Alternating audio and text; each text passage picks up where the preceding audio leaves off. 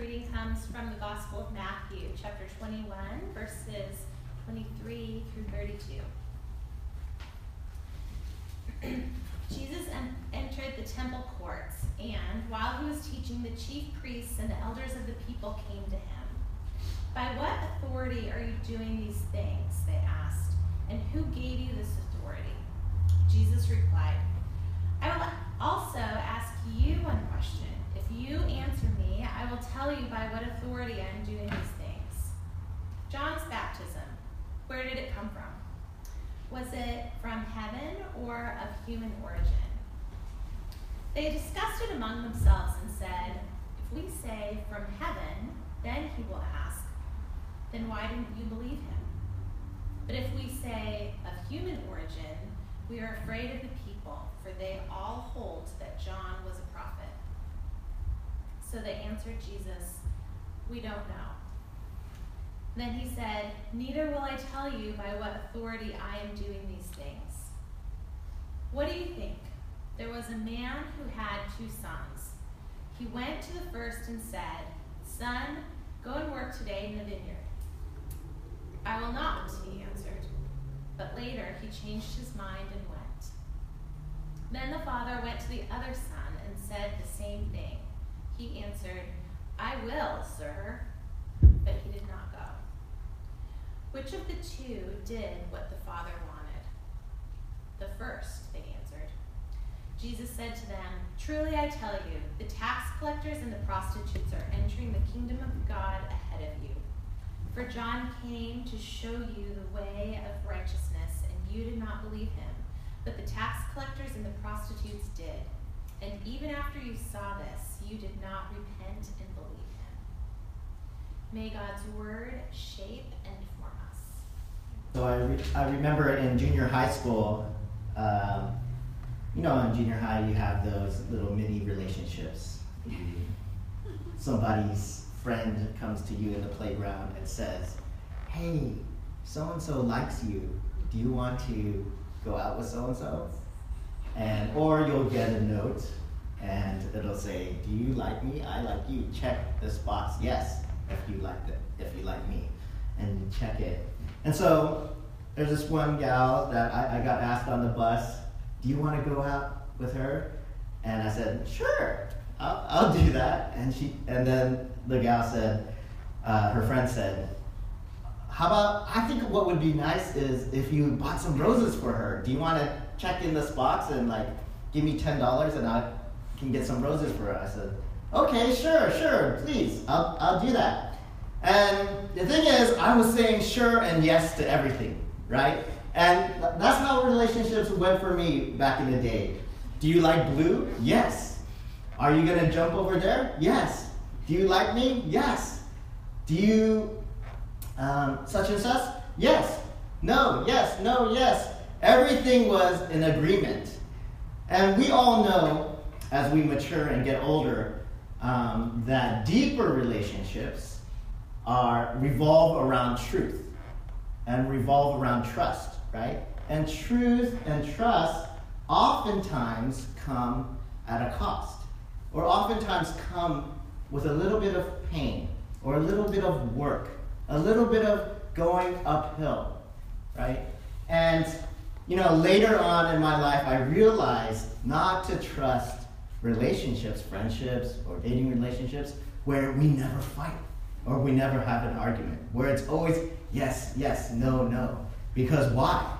Because even though it's pleasant on the outside, underneath, there's this passive, bubbling, turmoil, ready to emerge, ready to rear its ugly head.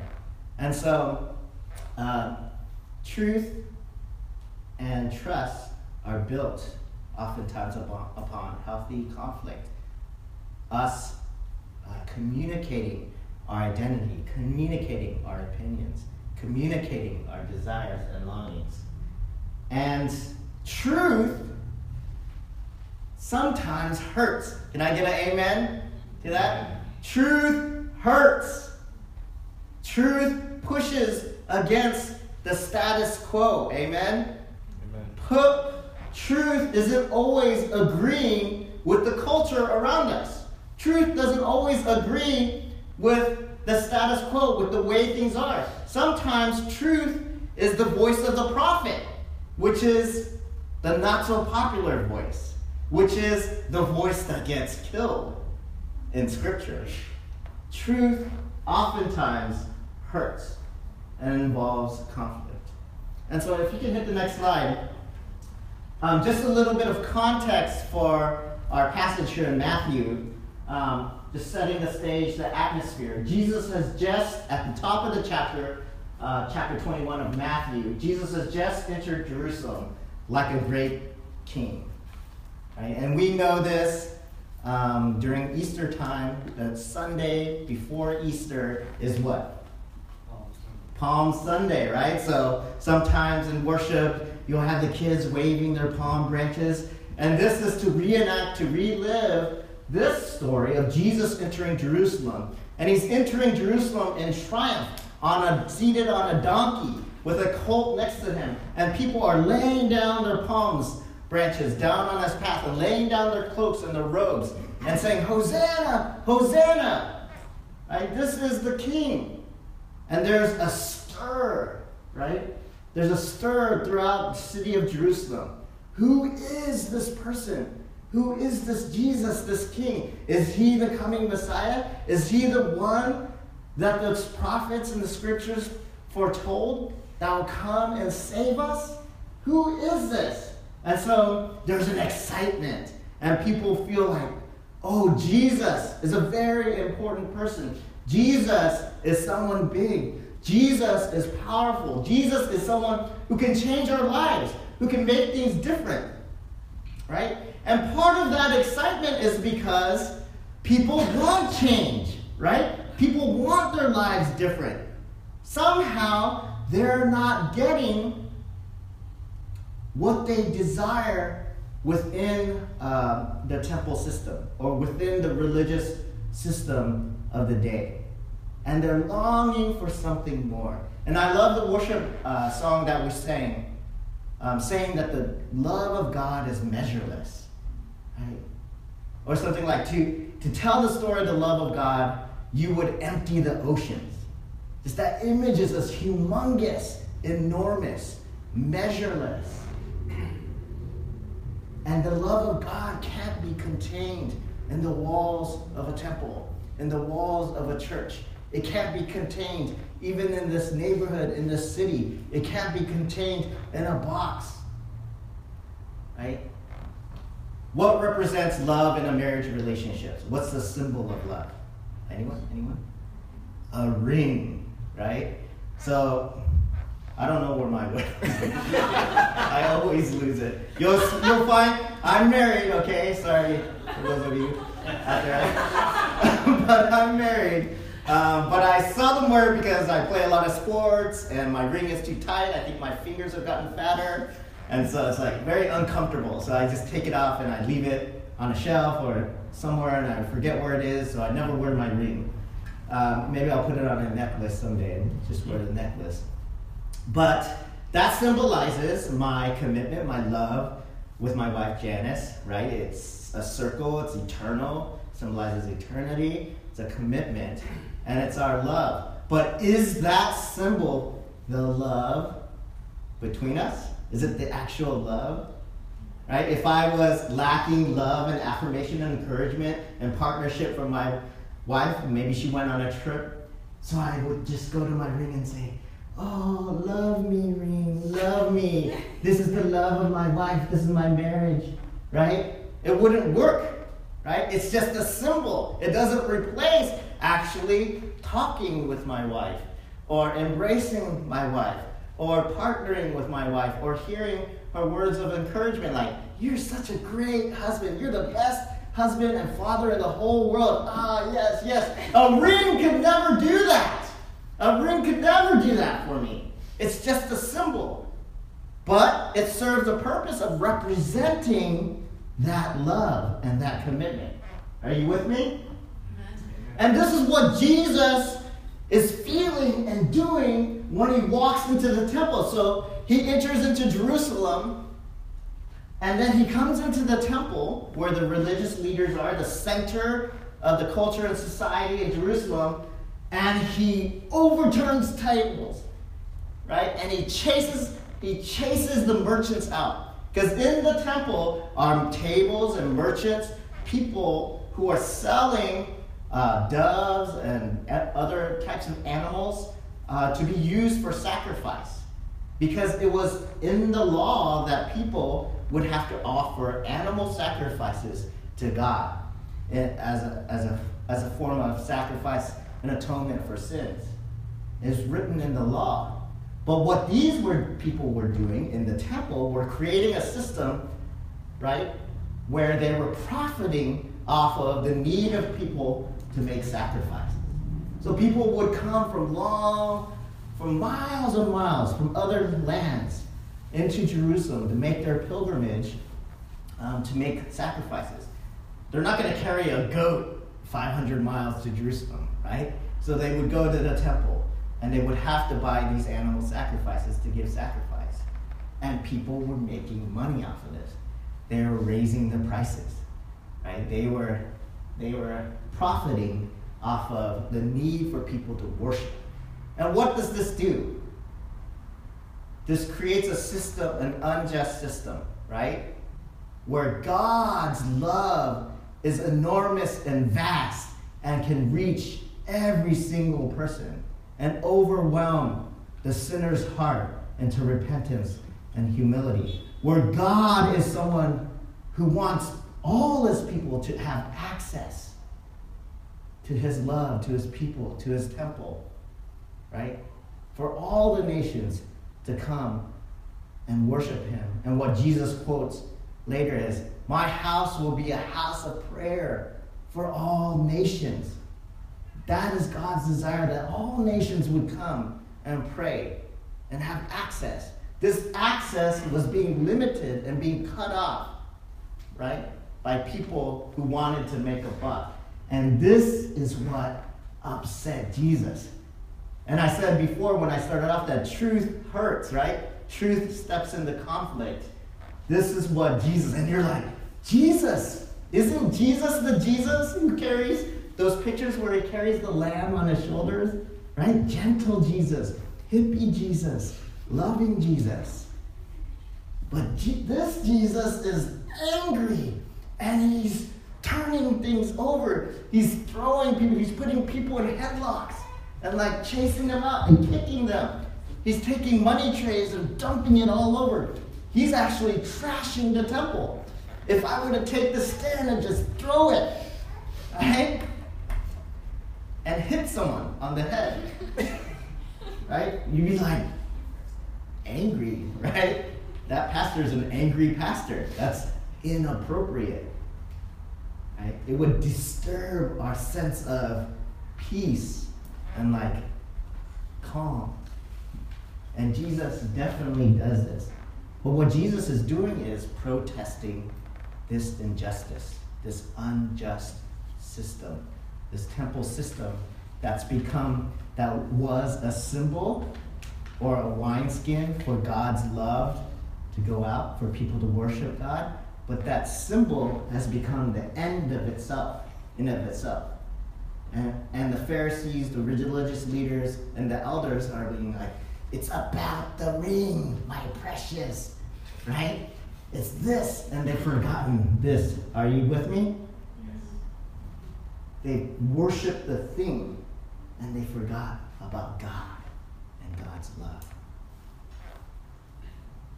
And the city, all along, all this while, the city is in a stir. Jesus. Who is this Jesus? And after Jesus actually throws people out of the temple, he has a healing service. It says people came into the temple and were healed by Jesus. And Jesus touched them, right? And healed maladies that they had suffered from for years, for most of their lives. There was a healing service right up in the temple, right? And someone who hadn't been in the temple for a while might have walked in and been like, this is not my Father's church. This is not my Father's temple. Something's going on here.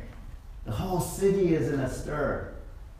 And it says even though people were worshiping and in awe of God and the power of God and God's love, it said in verse 15 of Matthew 21 that the chief priests and the elders were indignant. Like, what does it take for you to be indignant when something clearly good is happening around you? What does that mean about your heart?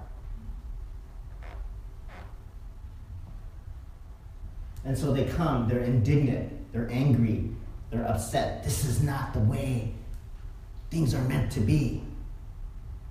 This is not the way you set up shop. This is not how we act in the temple. Jesus, you don't do these things. You're causing disruption. And they come and challenge it. They ask, by what authority do you do these things? By what authority? And this is actually the first of 5 challenges we'll see in the next few chapters of Matthew. 5 challenges that the religious leaders give, challenges that they give to Jesus' authority. By what authority?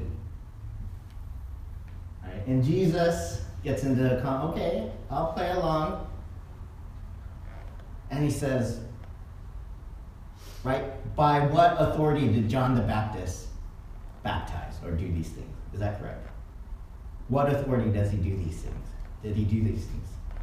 And if, this is a trick, right? Because if the religious leaders really felt that John the Baptist was from God, they'd be like, from God. But what they're mostly interested in is how the crowd, they'll be perceived by the crowd, or how they'll be perceived for what idea they hold, right? So they're worried about the crowd. If they say, oh, John the Baptist, he wasn't from God. He didn't do those things from God. The people would be in an uproar, right? They'd protest, and they'd be in trouble. They'd fear for their lives. But if they say, oh, it did come from God, they're afraid of Jesus' response. Then why don't you believe? Why didn't you believe in him? Right? And so Jesus sets this up because Jesus knows they're not really interested in the authority of God or the power of God. Right? They're interested in power, right? And influence and popularity. And those things are different. Authority and power, in the sense of like, I have power in this room because of my voice, right? Those two things are different. Does that make sense? And so Jesus catches them, and they kind of left speechless. And then he goes on and tells a parable of 2 brothers. And you see that Jesus tells a lot of parables about brothers and 2 brothers. And he uses these kind of parables about brothers to describe 2 different groups of the people of Israel. Right? Those who are responsible for the spiritual welfare of the people of God, right? The leaders.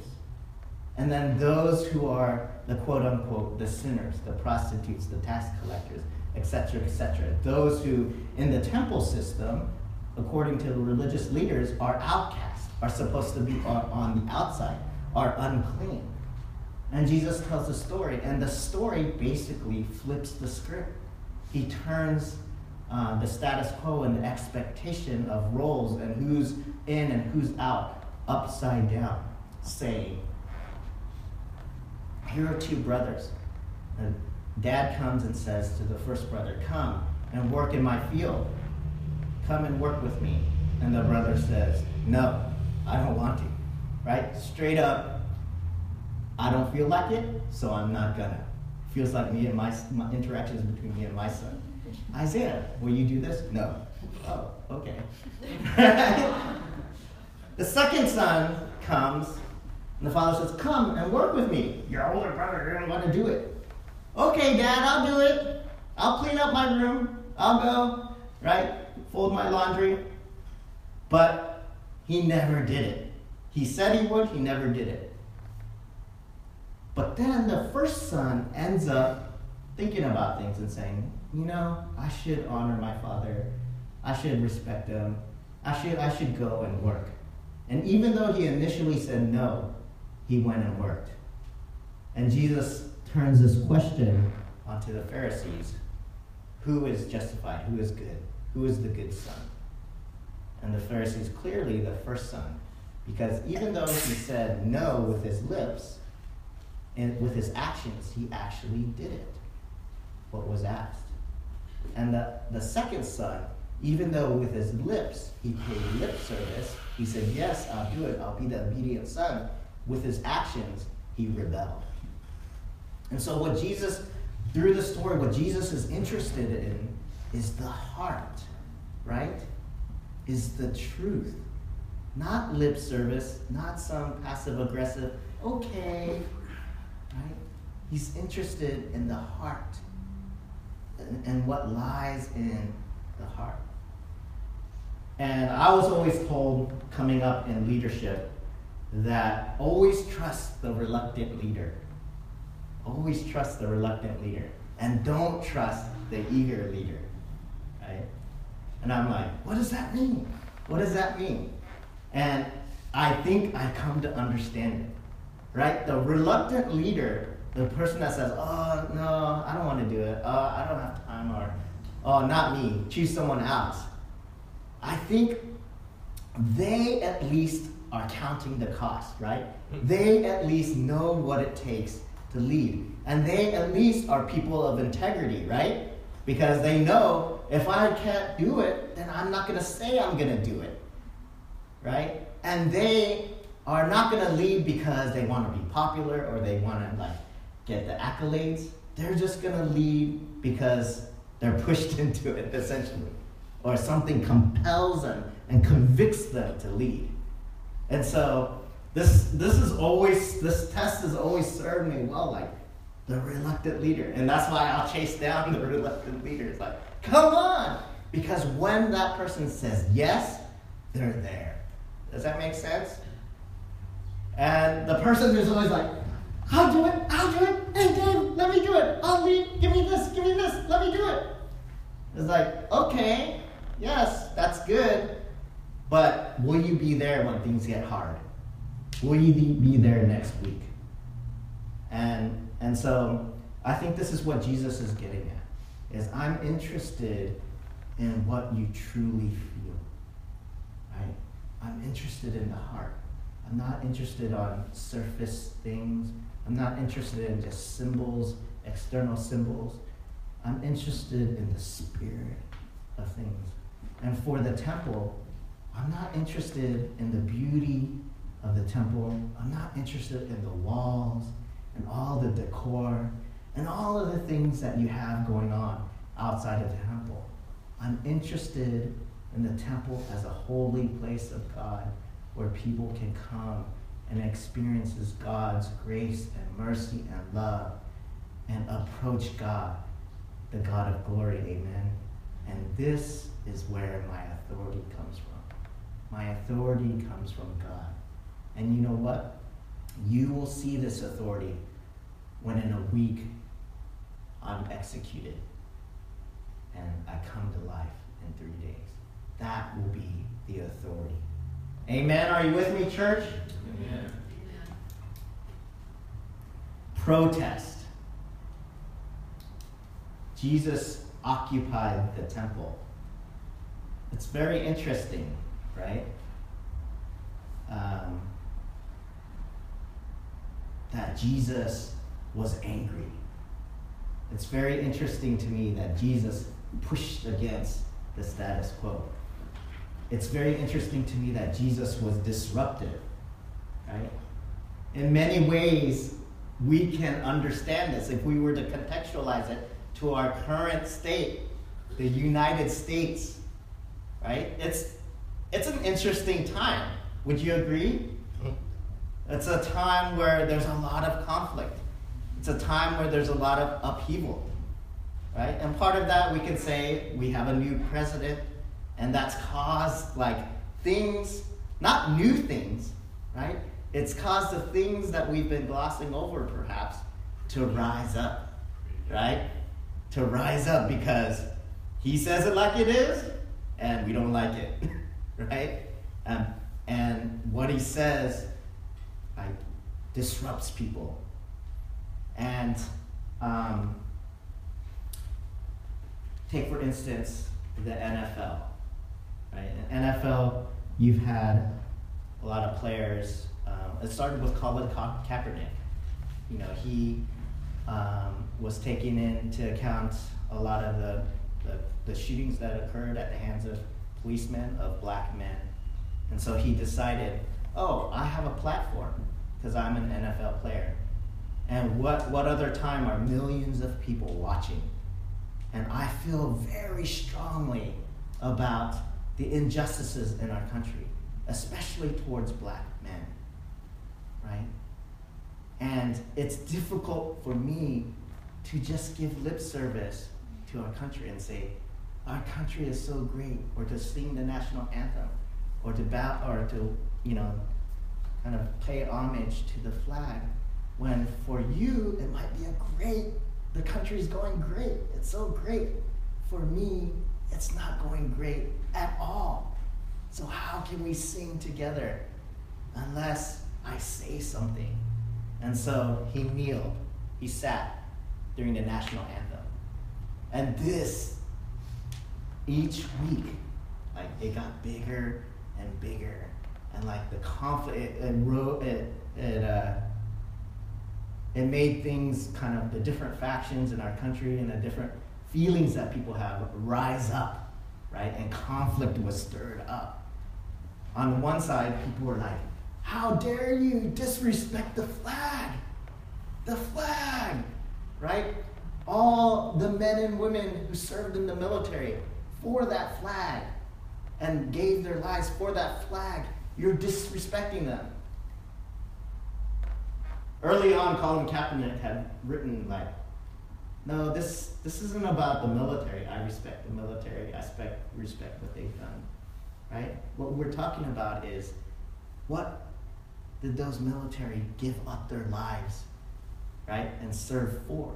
Was it for the flag, or was it for the freedom that I am now speaking out for my brothers who are in pain? Does that make sense? And I want people to listen.